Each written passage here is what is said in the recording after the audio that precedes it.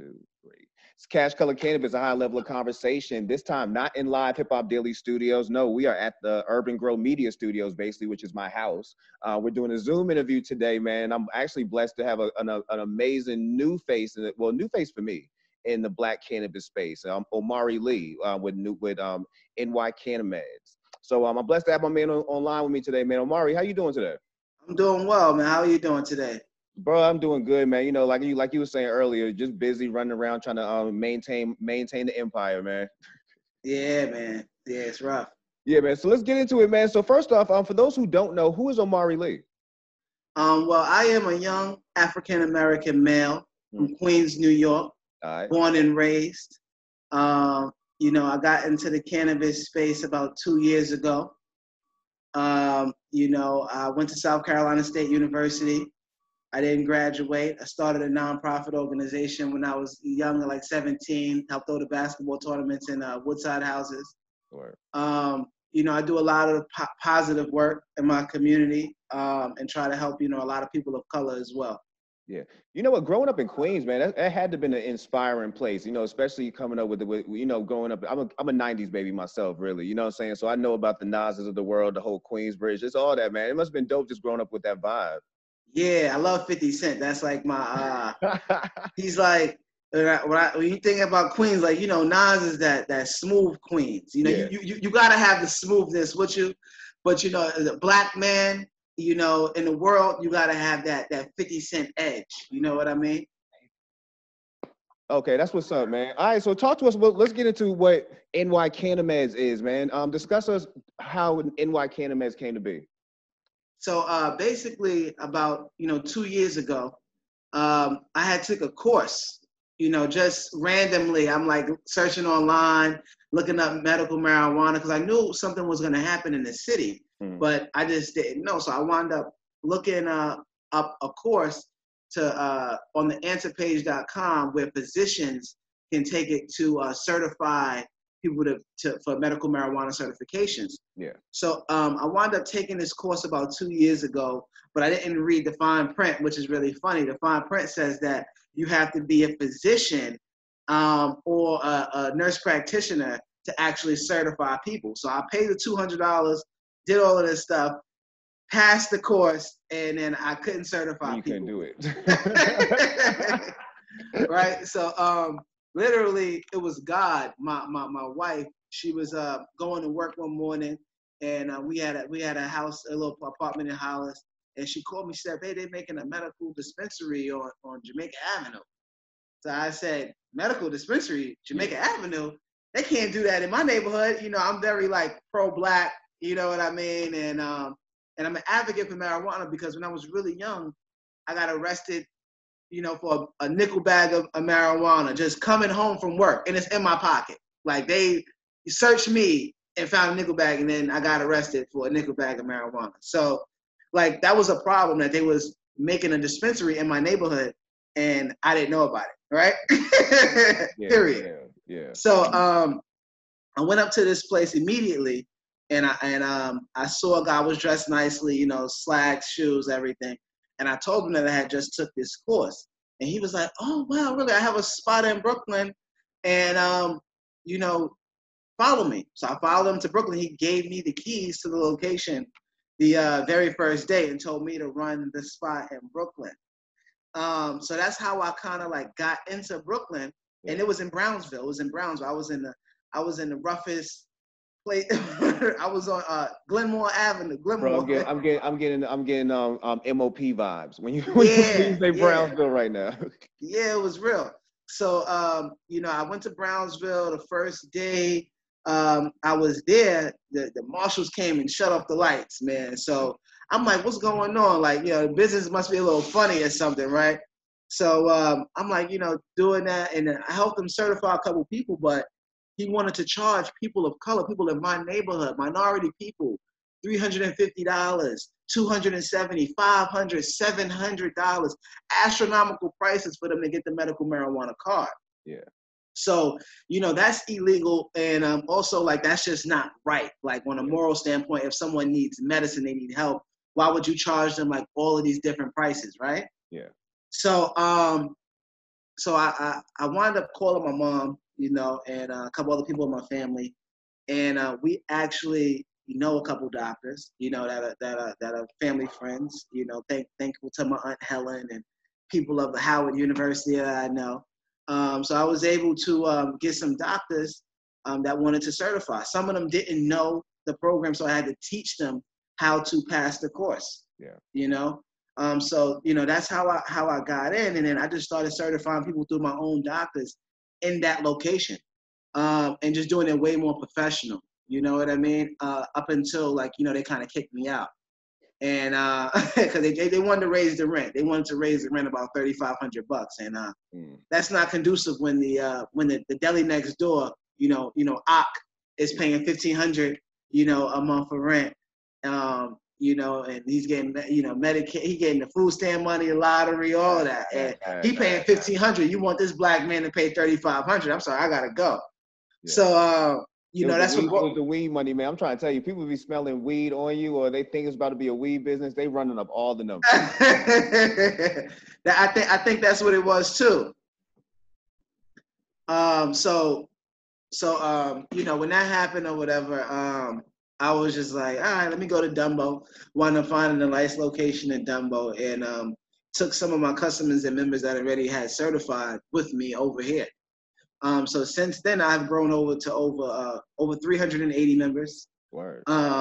You know what I mean? And I'm just certifying people left and right, trying to help people get their medical marijuana card. And not only do I do that, though, we do chronic care management too. So like, you know, if you need medical supplies, if you need prescription medicine, if you need a new doctor, a PCP, urologist, gynecologist, you know, a chiropractor, whatever type of medical assistance you need, NY Cannameds provides, and, you know, through cannabis, you know, it's pain management through cannabis is what I mainly focus on. Yeah, well, that's important, man, especially in the communities that you serve. Like we live in communities that you know it's often hard to get good access to healthcare. And like you had mentioned, when you can get it, specifically when we're talking about medical marijuana here, when you can get it, you're running the risk of running into somebody who's trying to gouge you out of you know, saying out of house and home just to simply get this product. So I think it's very important what you're doing as far as trying to give people a level playing field as far as access, and then helping people of color get involved here, especially doctors, bro. Like it's so hard to find Black doctors who can actually help somebody or give somebody information on medical marijuana. Like how hard is it even finding those doctors who are believing in the cause and believing in medical cannabis enough that they say that, you know, help register me so I can start educating people on my side? Well, most doctors, to be honest, they don't like cannabis. Like it's not, it doesn't run well with them. You know, I mean, and to be honest, there's a lot of back end stuff with that. Like, all right, cannabis has been villainized, right, for years. This is right. But now on a medical side, it's not as profitable for the doctor, right, to send a person, to tell a person about cannabis, which is an alternative drug that may manage their pain good, right? They're not gonna make any money off that. You're not gonna see any kickbacks, anything. But now, if they, you know, have a meeting, which they do on top of rooftops, and they go and say, you know, they have a Suboxone that they want you to send out that's non-generic. So now at the end of the year, you know, a doctor may send out 1,000 prescriptions for Suboxones. Then at the end of the year, he receives, you know, compensation for that. Exactly. You know what I'm saying? It may be a kickback. It may seem illegal, but they may have a contract with this company. You know what I mean? And they may be an employee of this company where it makes more. So it's a little bit more deeper when it comes to that. And then, but then when it comes to Black doctors, they just look at cannabis like, because, you know, they didn't get their PhD off of cannabis. Yeah. You know what I mean? They wasn't, you know, smoking weed, and they didn't get to where they got smoking weed. They had to look at weed as if it was the worst thing in the world. They had to look at Black people in the hood that smoke weed as if they were the worst people in the world, so that they can get to where they are. Yeah. Like those doctors, for them to rub shoulders how they do, not all of them, but a lot of them, you know what I mean? For them to rub shoulders how they do, to have their own practices and things of that nature in certain areas like Park Slope, or if it's in Manhattan, or you know, in these nice areas, they had to rub shoulders with people that weren't our color for them to get there. Yeah. So naturally, for them to get there, for them to do that, you know, they got to villainize brothers like me and you know what I mean, that love cannabis, or maybe your mom that used it for pain management. And they're gonna say, oh no, she don't need that cannabis, she just want to smoke it. Yeah. But really and truly, she's gonna give your mother ibuprofen or oxycodone, which is gonna damage her liver. You know what I mean? Bring her to, you know, it's gonna just cause so much damage. And I'm not even talking about the physical damage on your organs. Now, these drugs have a mental damage too. Yeah. Like, you can't take Xanax and oxycodone and be a regular person. This is like synthetic heroin. Yeah.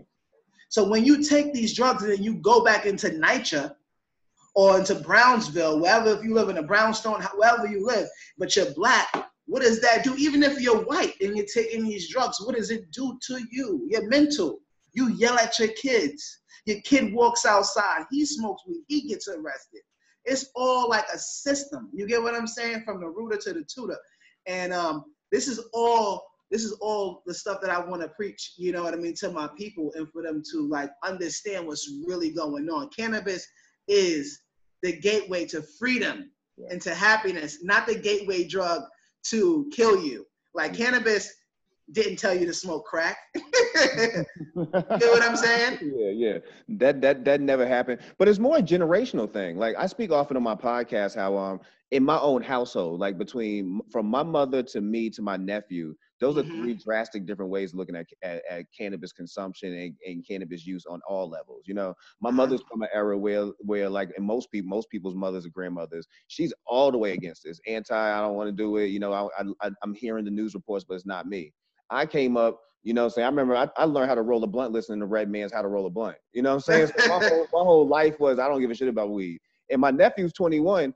All you know is black presidents and legal weed. You know what I'm saying? So that's three different generations that you got to kind of school on. And I feel like you're kind of in that area yourself when dealing with doctors and dealing with older generations. It's almost like you got to convince them that this is good, and then convince them why they should do it. And then, you know, it's levels of convincing you got to keep doing. Well, I just did that. I do it every day, but I just did it yesterday.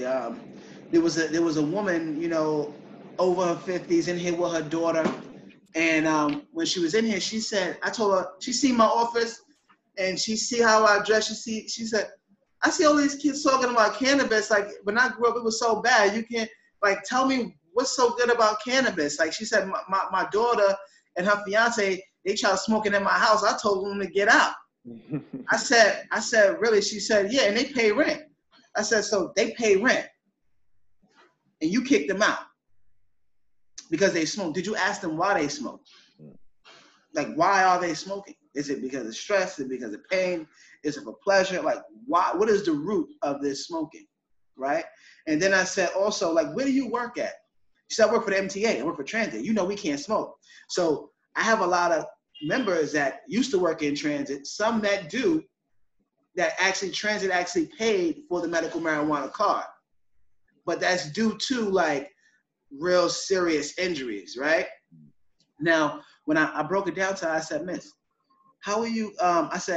She said, yeah, they're addicted. What's this addiction thing with weed? I said, you know, anybody can get addicted to anything. Yes, there are people that are addicted to marijuana, right? It's called cannabis use disorder.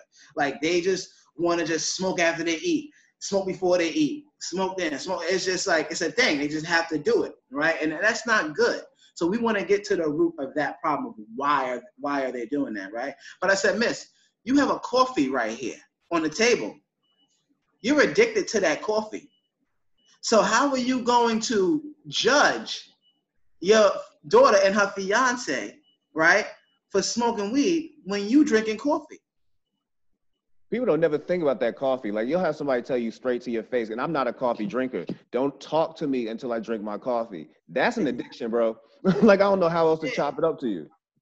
And coffee is bad for your teeth. Yeah. You know, it makes you erratic. You know, it does a lot of things. But you got a cup. And she said, no, I didn't even drink the whole cup. I just got to sit there. It's just for a taste. I said, that's the same thing with weed smokers. Mm-hmm. Some of them just don't even want to get high. Some just want to roll up and take that first pull. Mm-hmm. Mm-hmm. It's real, so man. So who are you to judge? You are not God. right? Now, when I broke it down like that, because I'm a godly man, I'm a God-fearing man. You know what I mean? When I broke it down to her like that, she had nothing to say. Because who are you to judge, even though you are the parent? Just because you grew up a certain way, but now look at me. I have 2 offices in Dumbo, and I take care of my family. So how can you definitely can't talk about me with cannabis. Yeah, you're not the lazy stoner. You're not the stereotype, basically. Exactly. But then her little daughter was there, and I told her, I said, but if you see a brother on the street every day in your neighborhood, smoking weed every day, every second, you need to stay far away from that young man. Because he's not productive. Maybe you can help him out, figure out his mental psyche, like see what's going on. But that's not the type of person you want to hang around. You know what I mean? Or like you say, see why he's doing it. You know, I had a conversation, like I look at somebody like Chief Keef, the rapper Chief Keef. I watch how Chief Keef consumes, and I chalk that up to a PTSD situation. You know what I mean? Like you grow up in an environment like that where you hear constant violence or you constantly viewing violence, you're gonna find ways to cope. And how some people use alcohol and pills, I feel some people use weed. You know what I mean? Especially if it's the closest thing to you. Yeah. I mean, you know, and especially, but Chief Keef, I'm happy you brought that up. Us, me and you, we can't refer to these celebrities as examples of smoking cannabis. Okay. The reason why is because they're not the everyday person. Not anymore. Chief Keef has millions of dollars. He lives in a big home.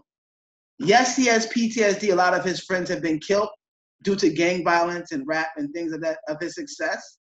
And that's a part of the reason why he does smoke. Yes, true. But however, Chief Keef has the luxury to be able to smoke all day and play video games in his house. The kid that we're talking to right now does not have the luxury to sit in his mother's house and smoke weed all day and play video games. I am not promoting that. I am not promoting that. You're correct. And I think it's a good take that you have to take it. You have to take each example individually. You know what I mean? Exactly. Like you say, there's one end. You mean they might both have the same issues, but they're handling it in 2 different ways, and one way isn't necessarily a positive way, especially if you don't have resources or options to do anything else. Exactly. So I do agree with you. I do agree with you. Exactly. So I just want that to be said, because especially on, you know, brothers gotta know where we going. Yeah. And we're going in a positive direction only, and any brother that's not in this direction is out of the whip. Yeah. 100%. Yeah, let's talk about COVID, man. COVID shut down New York heavy. You know, there was times, man, I was even worried about the city, like how it was going to come out of it. But it's looking like y'all pulling together fairly decently, man. But I know it did affect business for the most part, and it still is. How are you surviving through COVID, and how has COVID kind of affected your business, or if it has affected your business? I'm going to be completely honest. COVID has affected my business in 2 ways. One way has been like really sad, right? Because I see a lot of people that have got sick, a lot of people of color in my neighborhood that have got sick, a lot of people that have lost their job, a lot of people that were, you know, mentally stable. They seemed mentally stable at one point, and then, you know, checks stopped coming in, and they're a whole different person. They have a whole new outlook on life. And that's what makes things like a little sad for me.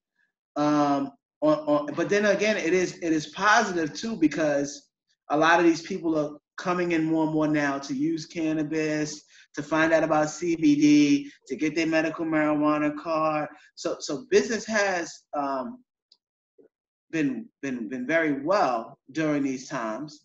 But at the same time, I feel bad for a lot of people's mental stability right now during these times. It has affected me in a positive way, I would say. It affected me in a positive way. I get to talk to a lot more people now. A lot more people now. You know, I get to educate more people now. I mean, I like it in that way. I get to speak to more people, but it's just sad because I hear a lot of, like, you know, crazy stories being that COVID has happened. You know, like, you know, even though my business may be doing well, you know, people are not doing well, so that doesn't make me happy. You know what I mean? Because I'm only here to help the people. You know what I mean? Now, and my business doing well, I'm only here to help the people even more. I'm very transparent with my business, so I let people know where their dollars are going. Yeah. Well, it's definitely needed, man. I know again, COVID has definitely hit businesses, especially small businesses, very hard. You know what I mean? So anybody who's surviving right now or still being able to go through, I definitely want to salute them and salute you in particular, since we are on the line. You are maintaining in a space where a lot of people aren't maintaining, and that's a blessing. Well, and then here's another thing. Another space that I like to honestly provide is that people get education here. If you want to know anything about anything cannabis related, you can come to me and ask, whether it be about tinctures or CBD, percentage levels, whether it comes to how to grow a plant, how to ingest edibles. Like it's a lot of different things that people come here to talk about. And also, I would like to call myself, like a therapist. You know what I mean? A lot of people come here, women of all ages, from 18 to 67 years old. And they sit right in front of me. They may be at 35, 40 minutes, an hour, and just venting, Black men, they come here to vent, and I'm here for that. You know what I mean? I have that space for people to do that, because I don't want you to just come in and get some CBD and smoke your head out. You know what I mean? And that's it. I want to talk to you. I want to see if maybe you could, if you want to smoke some CBD, fine, but let's get to the root of that problem. Like let's get to the root of that problem. You know what I mean? Come back here. I love to talk to my people. Yeah, solid, man. Solid. It sounds like you're doing amazing work, man. I pray that you keep doing that work for the next couple of decades. What do you see as the future of the cannabis community and the future of cannabis in New York overall? Like, do you see legalization, decriminalization? Do you see things like that happening on a wider scale in New York? And also, speaking of that, just piggyback off that, speaking about the city of New York in itself. New York itself was always hard when it came to crimes of cannabis. You know what I'm saying? They've always been hard when it came to arrests. They've always been hard when it came to stuff like that. What's it like seeing New York have to adapt to, weed now becoming something that people are going to be able to purchase, just deal with, and you're going to have to, it's no longer low-hanging fruit for you. So I just take on first one to discuss what you feel like the future of cannabis is in New York, like as far as laws, legalization, and decriminalization, things like that. And talk about the city. Okay. I don't know if it's totally gonna be legal right now, for recreational use, because it's very profitable. While it's medicinal and not recreational for a lot of people. Yeah. Especially for the NYPD and things of that nature, because probable cause, is a thing. So, if they pull you over, your car smells like weed or you smell like weed, it's ways for arrest. It's a lot of crazy things. So I don't think 100% it will be legal recreational because of like a lot of the back end stuff. But however, like within like the next 5 years, maybe like 5 to 7 years, I can see it being legal recreational. But just not like within the next 2 to 3 years. Like, I don't really see that happening in the next 2 to 3 years.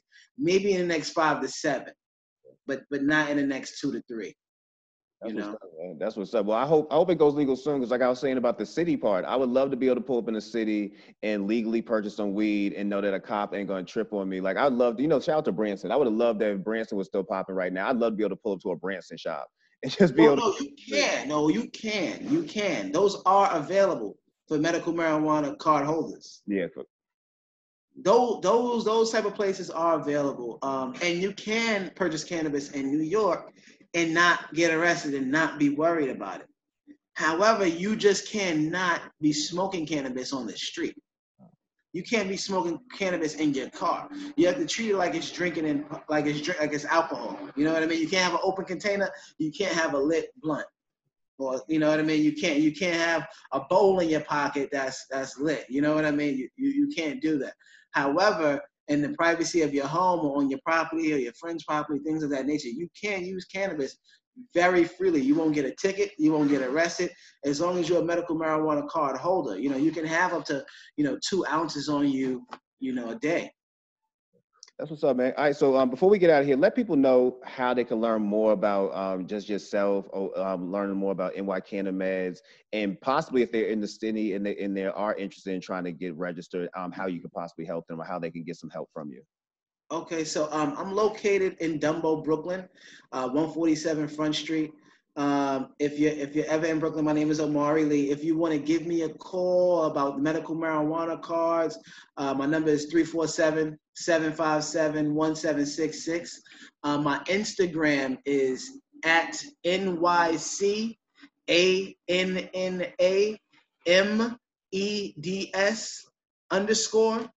So that's at NY Cannameds_. That's my Instagram. If you want to DM me or call me or shoot me a text or anything you want to do, any questions you have, you can reach me directly at those spaces. Right now, I'm working on building, I have a cannabis health club here. That's where I'm at right now. But right now, I have another location upstairs where I'm building like the full club for the members.